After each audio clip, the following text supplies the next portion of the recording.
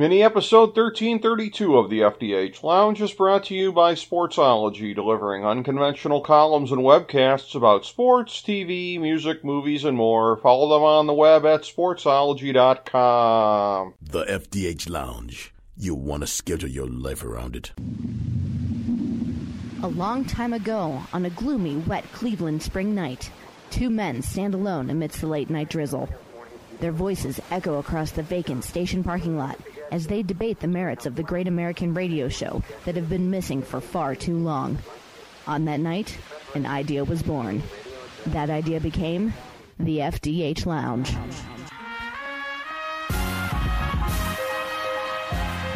Welcome to the FDH Lounge. Hello, everyone. Welcome to FDH Lounge mini episode 1332. This is FDH Managing Partner Rick Morris here, and we have with us two excellent folks here to discuss the early days of the Biden administration and looking back on the pandemic almost a year in. We have one of our favorite recurring guests as well as one of our regular contributors to the show, one of our cast members who has been on dozens of times, and it will be a pleasure to discuss the matter with both of these gentlemen here tonight. First, we lead off with, on the introductions, William Cohan, an excellent author. Of course, we've had him on to talk about many of his books previously, whether it be Money and Power, How Goldman Sachs Came to Rule the World, The Price of Silence, The Duke Lacrosse Scandal, The Power of the Elite and the Corruption of Our Great Universities, House of Cards, A Tale of Hubris and Wretched Excess on Wall Street, and Four Friends Promising Lives Cut Short. A great story about JFK Jr. and three others from Andover. And so we've talked many different topics over a period of time with him, but as special correspondent at Vanity Fair, as a longtime executive on Wall Street, a gentleman with great breadth of knowledge about financial matters where they intersect with public policy. And last time we had him on was right about at the beginning of the pandemic, or to preview what was going to be coming in the time ahead as best we could. And as I just said to him off air, I think just about everything we said held up pretty well, as you would expect. So it is always a pleasure to have back on the show William Cohan. It's a pleasure to have you on, sir. Thank you for making time for us tonight. Thank you for having me. It's always nice to be here. Appreciate it. And we have also with us here a very beloved, longtime contributor to the show, one of, as we've dubbed them, our FDH Lounge dignitaries. You can read this gentleman at Queen's Chronicle as well as many other fine NYC-based outlets. And as somebody who we've had on, we've probably talked more sports with him previously and TV, but I know we've dipped toes in this water as well, talking about the political scene. And as somebody who brands himself one of the last of the, I guess, Rockefeller or Jacob Javits Republicans, certainly I know he'll have some thoughts. I'm in the Smithsonian, Rick. There you go. There you go. Lloyd, always wonderful to have you on, my man. It is always a thrill. Rick, good to be back. It's been a while, but we'll shake off the cobwebs and the dust and hopefully get back into peak shape here. Exactly. And over the dozens of times that we've had you on over a period of time, and oftentimes we've had you paired up as part of a roundtable. I know this one is going to be a special one because of the subject matter, and it is always there's always a lot of gravity that goes with a change in administrations. Sometimes they move more smoothly than others. For those of us that lived through 2000 to 2001 and thought there were some bumps in the road there, 20 years later, we hadn't seen anything yet compared to that. But we are here now in this time, William, and a new administration has come in and has a mandate, I think, in a couple of different areas, certainly to take this pandemic seriously, which represents, I have to say, obviously a change in pace from what was in there previously. And the early thing here, the stimulus package that's going through appears to be emblematic of that. I know it won't be the only effort that the administration has going, but how do you assess the early days here, William, where you have a House that's relatively close and a Senate that is exactly 50-50 with Vice President Harris as the tiebreaker? You know, I would say that many Americans, maybe even most Americans, are just every day breathing a sigh of relief that we have a change of administration, that we have a president who cares about governing, who cares about the American people, who cares about getting stuff done instead of having his own ego stroked on a daily basis. I cannot tell you what a relief it is to reconnect with our allies around the world, to not have the daily distraction of the stupidity of the Trumpian Twitter feed, to have the narcissistic behavior, to have the inane policies. It's just a relief. It's a breath of fresh air. Obviously, got a lot of problems. It's just a horrific fact that our country is absolutely, by leaps and bounds, the worst, victim, I guess, if you will, of the COVID pandemic. We handled it the worst of any country in the world, which is beyond shocking. But I think we're beginning to get together, both with the vaccines, with people's behavior, and there's obviously going to be a major stimulus package, whether it's too big or too small or just right, or whether it can get through with any bipartisan support. I mean, I think that the time has come to put the reckless behavior of the past 5 years behind us and get on to, making the country stable and secure and happy again. That is definitely something I think we'd all like to see. And Lloyd, for a kind of a follow-up to that, that's a thing where I know that between the three of us, I'm sure not all of our public policy thoughts would necessarily overlap in every way, but I think that is generally a sentiment that I'm not going to say necessarily transcends politics, but regardless of where you fall on some of the public policy issues of the day, it is a breath of fresh air stylistically, not to have things be a circus and not to have any of the distractions from what is a very grave time in this country and a time to try to tackle these problems, get the economy back going, get the public health of this country back going again. And again, I know that is something that you definitely are sympathetic to as well, as the end of a circus aura around this country. Well, yes, I mean, the funny part, Rick, and I think even William would have to agree, that for all of Trump's character flaws, for all of his ego, for all the self-absorption, for all the Charlottesville, for all the stupid things he said, if it hadn't been for COVID-19, he probably would have been reelected. That's the ultimate joke that kind of gets lost in this. And Trump had this fortune of running against the only Democrat who could have beaten him. And that's why he was obsessed with Hunter and trying to do whatever he could. He knew that everybody who was on that primary debate stage, in the Democratic primary, would have been making a concession speech to him on election night. So Trump, it's maybe fortunate for America, but he really had some incredibly bad luck. And you know what? He could have saved himself. Even after he got COVID, if he had just said, guys, wear a mask, I learned from this, we can do this together, would have won in a landslide. And just as hubris did him in, it was really almost a Greek tragedy in so many ways. I'm probably sounding more sympathetic to him than he probably deserves, but that's just my take on it. Well, that's interesting. And William, if I may, yeah, sure.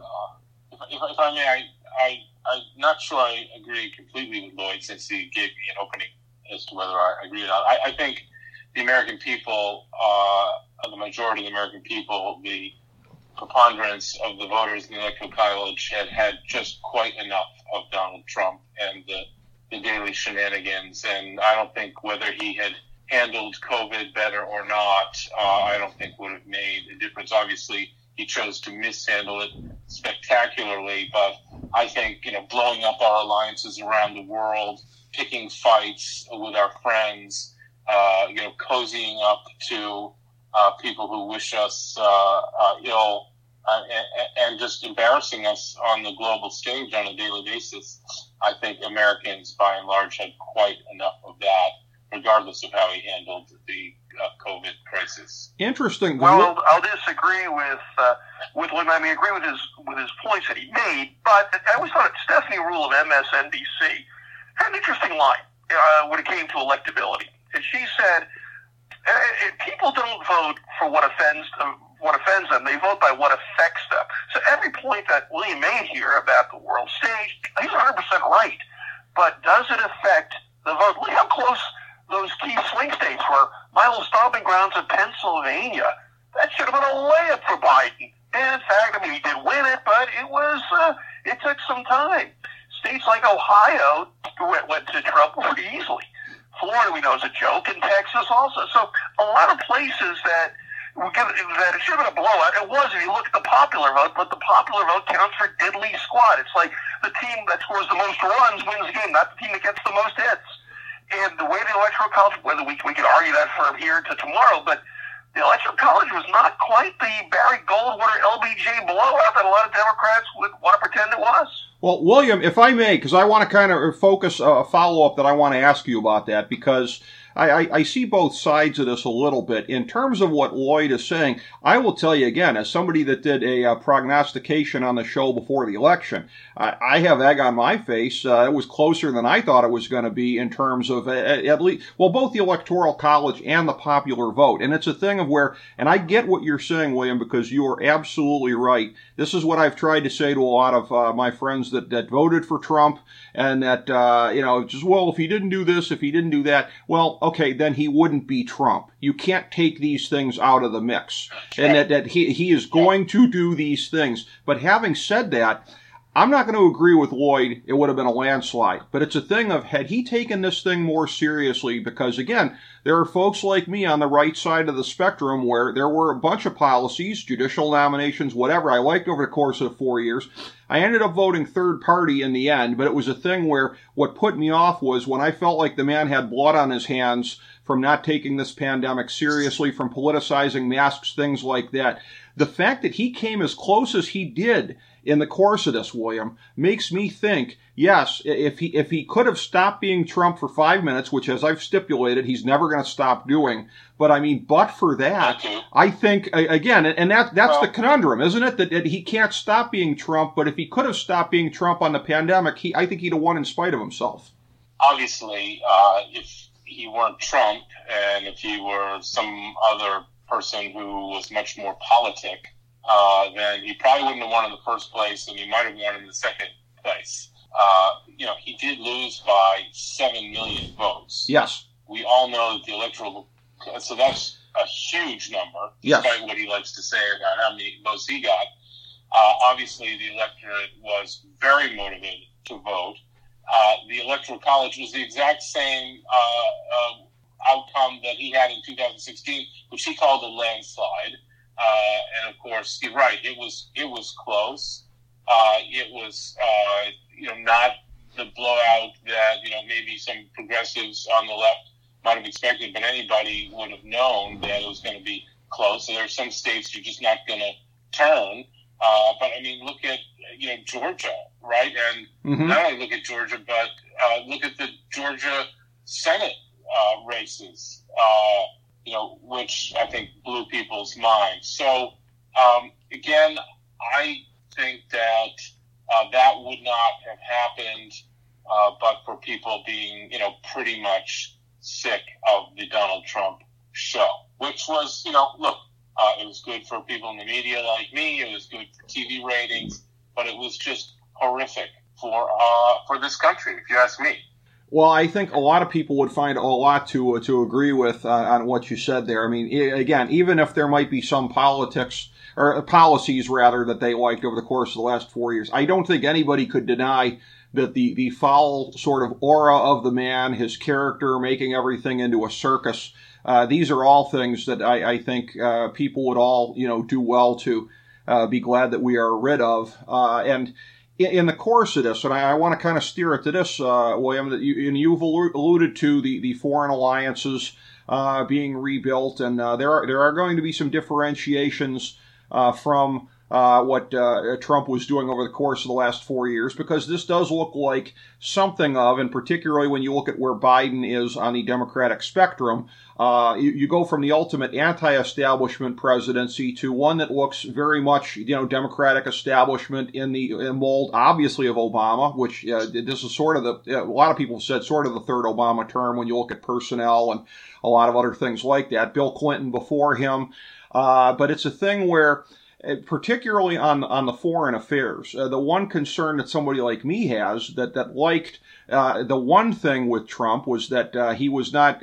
I want to watch how I say this because he was way more adventuristic with Iran than I wanted him to be. But aside from that, if you can put that aside, didn't get us into new foreign wars, etc. Joe Biden's the same guy that voted for the Iraq War and all these other things like this. Do you have any concerns whatsoever that in differentiating from Trump that there might be more of a turn back to militarism than we've seen the last 4 years?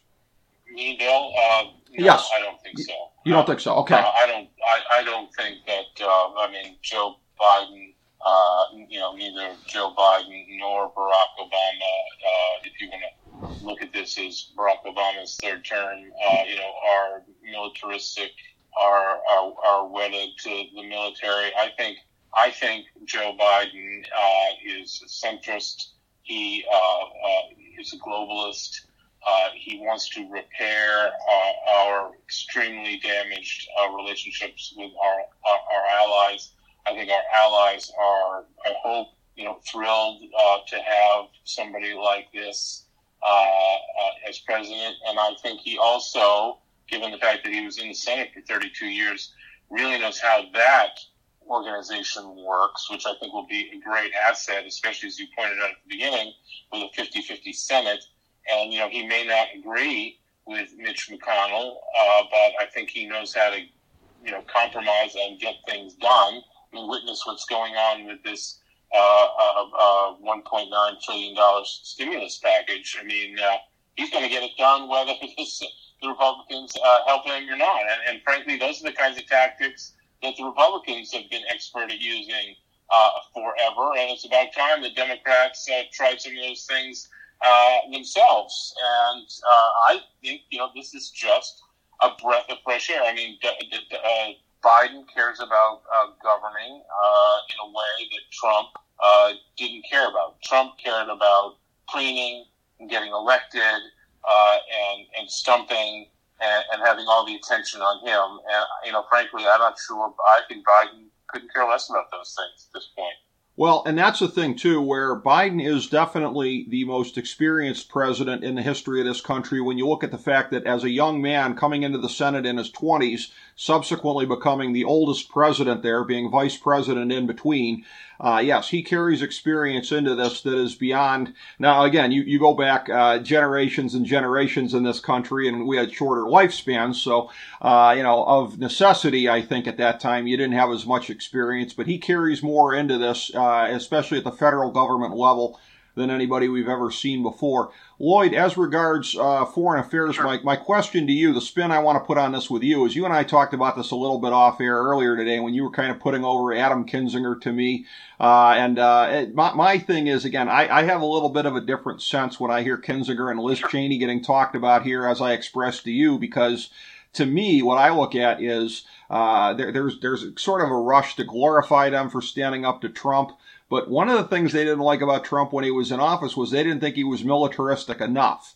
And this is a thing that the media is not really covering. I disagree. Yeah. I think I don't think it's necessarily just the military. That's an easy thing. They're not John Bolton. Where they never met a war they didn't like. Right. I think what we're looking at here is the NATO alliances, things I think all of us in a bipartisan spirit could agree Trump was not the best. The idea of seemed to be the deference to Putin in Russia, complete thug. The whole, North Korea, Kim Jong-un. Trump had this thing with strongmen. I think that's where Kinzinger and Cheney and others were saying, wait a minute, real Republicans don't tolerate this nonsense. Mm-hmm. You don't have to be John Bolton to say that. And I think that's what they were trying to get across. Not so much let's invade every country like it's a board game of Risk. So that's my take on it for what it's worth, Rick. Interesting. You know what? I'd like to ask you that as well, William. Your thoughts on this, because again, I don't know if it's coincidental or otherwise, but a lot of the loudest anti-Trump voices on the Republican side are coming from folks who thought that, I guess, that he was too soft on the world stage, as ludicrous as that might sound to a lot of people. So, any thoughts on the media treatment that some of the forever war proponents are getting just because they are anti-Trump at this point? You know, I put that criticism of Trump pretty far down the list of criticisms of Trump. I might, you know, as a progressive, liberal-minded guy from Massachusetts who lives in New York City, I would say that I could almost view the fact that Trump didn't get us into any foreign wars as perhaps one of his greatest accomplishments. I think he's, you know, obviously a bit of a coward when you come right down to it. He was a draft evader. So, okay, good. I'm a pacifist. He apparently is a pacifist. You know, I think that's probably one of the main things, maybe the only thing that he accomplished as president was keeping us out of foreign wars. So those people that, you know, criticize him for that, I mean, I just ignore those people, frankly. Yeah, because I think it's pretty inane whenever he would get hit for any of that kind of stuff. I don't necessarily affix the word pacifist on myself, but I would say realist, sort of if there was a Brent Scowcroft in today's world, I think that's what I would identify with. And I think along those lines, in terms of realism, I think that aspect of his foreign policy was a success. Again, except for where it wasn't, like Iran, where we're lucky we didn't get into a war. But in terms of looking at things going forward, and I guess to a certain extent, this just shows you this sort of continuing shadow of Trump over events now, because particularly when you look at the pandemic, and you can't really look ahead without really assessing where we've been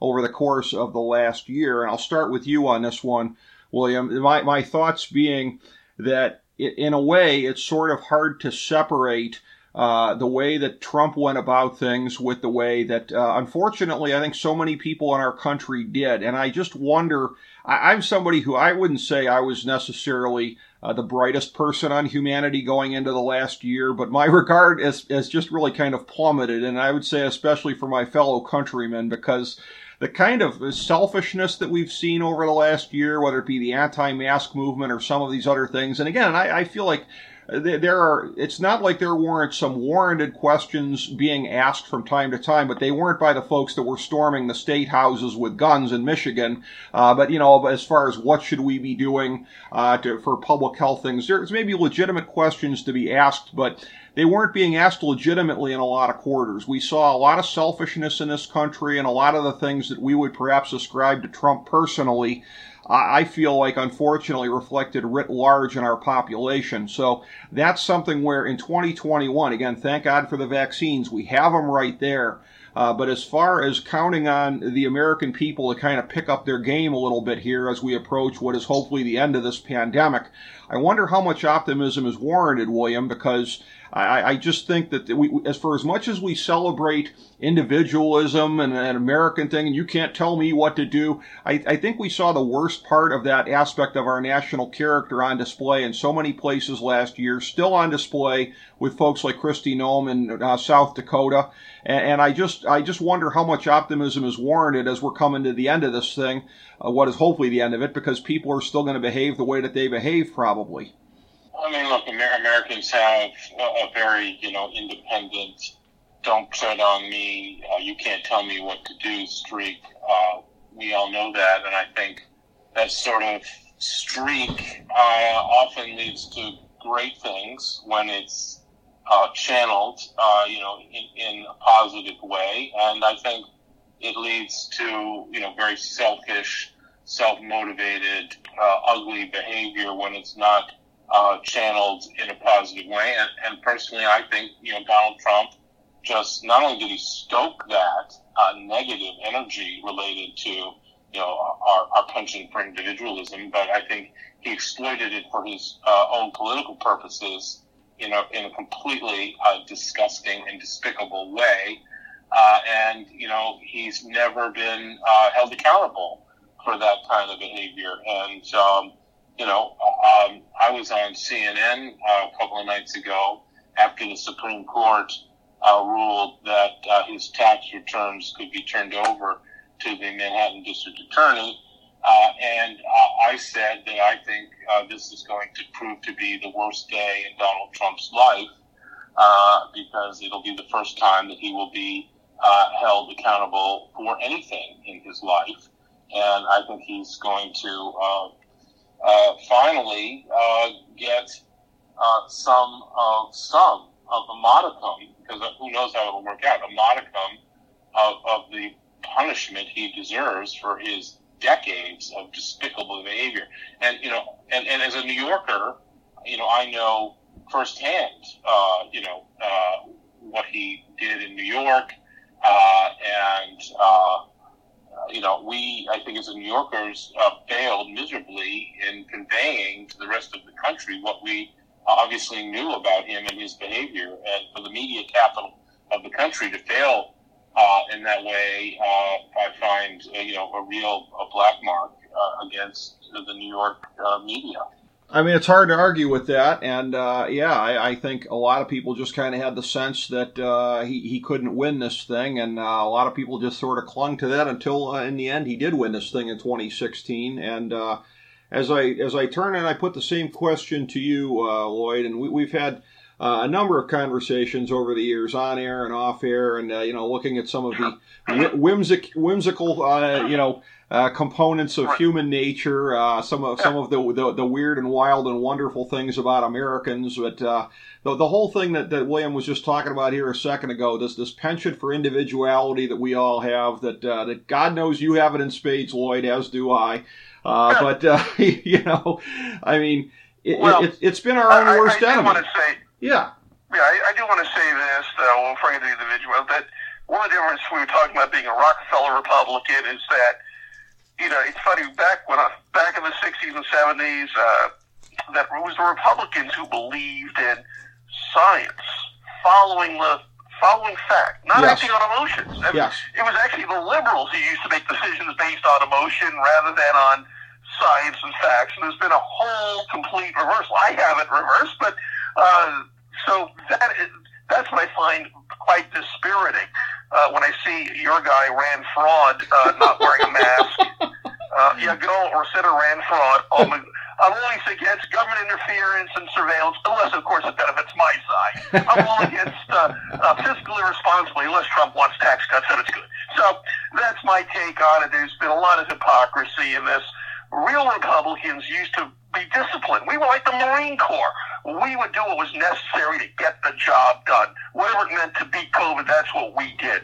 I am disgusted by what I've seen in this party as far as COVID went, and it really culminated with January 6th, which I know we haven't spoken about, but any chance of really Trump running again in 2024, if these various attorney generals don't get him, I think all you do is just replay the January 6th tape.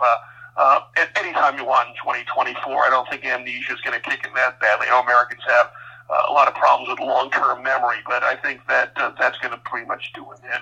But I think that we love individualism, but the real sign of a true American is when there's a crisis, we do what's necessary to get the job done. And I'm just sorry that we have not seen that as well as we should have. I can't argue there. Well, I think that's happening now, frankly. Yeah. I think we're seeing that now, and it stems, from leadership at the top, which has a totally different message. And I think Americans are ready to, by and large, sign up for that. And there's always going to be the outliers. I mean, you're never going to, on both sides, you're never going to do it, have anything to do about them. I mean, they're just going to go about and do their thing. But, I think we're going to get the majority of Americans vaccinated, and we're going to return to a semblance of normal. Yeah, some things will be different, but I think, 100 years ago, after the Spanish flu, killed, 650,000 Americans, and we might get there by the time this is over, sadly. We had the Roaring 20s, which of course ended badly in 1929, and we'll probably have the Roaring 20s again, which will probably end badly in 2029. In 2029. Yeah. you can check on me, and you can have me back and talk about that. But I think people are going to kick in here. Yeah, I think so. Well, I hope you're right. I mean, the key for Biden's success is getting the needles in the arms. I think he's trying. Part of the problem is you also have state issues, distribution issues. Can't just obviously pin it on the president. I'm praying for President Biden's success. I don't mind being bipartisan in that aspect. I always root for the president's success, no matter which party, who it is. And this really could be a matter of life and death to root for that success. Well, Lloyd, in joining you in that spirit of intellectual honesty, few things have pained me more on this show in recent memory to say this, but all the things you were saying about the little guy from Kentucky, I got nothing. I got nothing, buddy. I got a fair enough. Now, listen, I understand when your heroes let you down, so I'm not gonna roast you over the spit on that one. Fair enough. I got to be intellectually honest. I pride myself on that. I'm not going to stop being that guy. But as we look at this here, I certainly want to get some additional thoughts here from both of you guys. Anything we haven't covered yet about the time ahead with the new President Biden, what's coming in the pandemic, anything else we didn't get to, and any thoughts that you have, William, on what lies ahead in the time to come? I just would reiterate what you said, Rick, about Trump being, I don't even want to talk about the guy anymore, but I think his political prospects are, I guess it was maybe Lloyd who said this, are slim to none. I think we are going to be rid of that era very quickly. He has no, media platform anymore. He wants to talk at CPAC, good for him. I just think that he's a finished piece of business. I wouldn't be surprised if he, died of ill health sometime in the next 4 years. I think he's just finished. The era is over, and I think we're heading into an era where we repair the damage that he's done, and I think most Americans are going to be pretty darn happy about that. Well, I think all Americans are certainly hoping for better days ahead than what we got right now, certainly. And, Lloyd, in turning to you on that note here, any thoughts we didn't cover from you about Biden, the coronavirus, and the time ahead here? Well, yeah, I'll make two quick ones. One, just want to get back to what William said. Look, I don't want to see President Trump in ill health. I think that may be the end result from all the stress he's going to have. I have been I write for the Queens Chronicle. I live in Queens. Trump is a Queens guy. I've actually gotten to know him when he was Donald Trump, and it was more fun to schmooze with him at the Friars Club than perhaps I wasn't that big a fan of President Trump. But I hope he does okay health-wise. I just don't want to see him ever get near the White House again. Hopefully what happened on January 6th, no American should ever forget that. The one thing I'll say for President Biden, he's going to have to be careful. Maybe this one more not so much him, but more the Democratic Party. I don't know if we'll get a chance to address this, but I always say whenever things look like they're going the Democrats' way, and they certainly are with COVID. I think this $1.9 trillion COVID relief package is very popular. Even Republicans deep down want. They may complain about some pork. Maybe the Kennedy Center is getting a few dollars. All these bills always have something. And they can cavil about it. But Americans like this. It's going to go through. It's certainly going to be a feather in President Biden's cap. What the Democrats have to be concerned about, I'm laugh today, what happened with Hasbro, and they got rid of Mr. Potato Head, and now it's just going to be gender-neutral Potato Head. And I think Rachel Levine, who's transgendered, is she going to be the HHS secretary? I believe so. They were asking. Yes. Now, let me say this very carefully. Please do. I have no problem with transgender rights. I think every American should be not have to worry about discrimination, all the best. But these are exactly the kind of cultural things. I'm not blaming the Democrats for Hasbro, but whenever you get into kind of a, let's just say, niche market of sexuality, that creates culture wars. It always backfires on the Democratic Party. It's just amazing how something so minor can wind up, taking over the media narrative. It's relatively unimportant in the grand scheme of things. But this is exactly the kind of unforced error that always does them in when things are looking good for them. Well, the Potato Head thing, shouldn't the company change their name from Hasbro? I mean, that's a kind of patriarchal name, isn't it? Having bro at the end of the name, but, Yeah, we'll have to do I know what the gender neutral is. Let's talk to some of the folks about how to get rid of the bro. Well, Lloyd, your little tap dance there as you were setting that up, I can tell you're from Queens because you gave a nice little Seinfeld-esque, not that there's anything wrong with that there, as you needed to, so well done. I plead guilty of the cliche, but I don't want to be getting letters here with this runs on YouTube. No. Transphobic, so I have to make that very clear. We understand the intent. That's fine. But listen, I can't thank both of you gentlemen enough. This has been a really very interesting discussion about the time ahead here and what lies ahead. So William Cohan, great author, Wall Street veteran here. Check out all of his stuff at williamcohan.com. And it's still ongoing as a special correspondent at Vanity Fair. Sometimes opera ed writer for the New York Times. William, it is always a pleasure, sir. Thank you so much for being part of this discussion today. Thank you, Rick. Really appreciate it. Lloyd. And Lloyd, my man, thank you for coming back on. Just bringing all of the takes as you have any number of times, the dozens of times through the years. Thank you, Lloyd. Really appreciate it as well. Well, my pleasure, Rick. And again, I want to thank you. And William, this was a great discussion. Again, thank you with a shout out to Queens Chronicle. People screaming, maybe it's not Vanity Fair, the New York Times, but I'm proud of Good Times Magazine, Long Island, and New York Sports Day. So you can see my column over there as well. All right, yeah, I'm sorry I forgot the other two there. Queens Chronicle always comes to mind on that, but really, yeah, it's the Lloyd Carroll flagship, exactly. All right, again, thank you both so much, and thank you everybody for tuning in to FDH Lounge Mini episode 1332.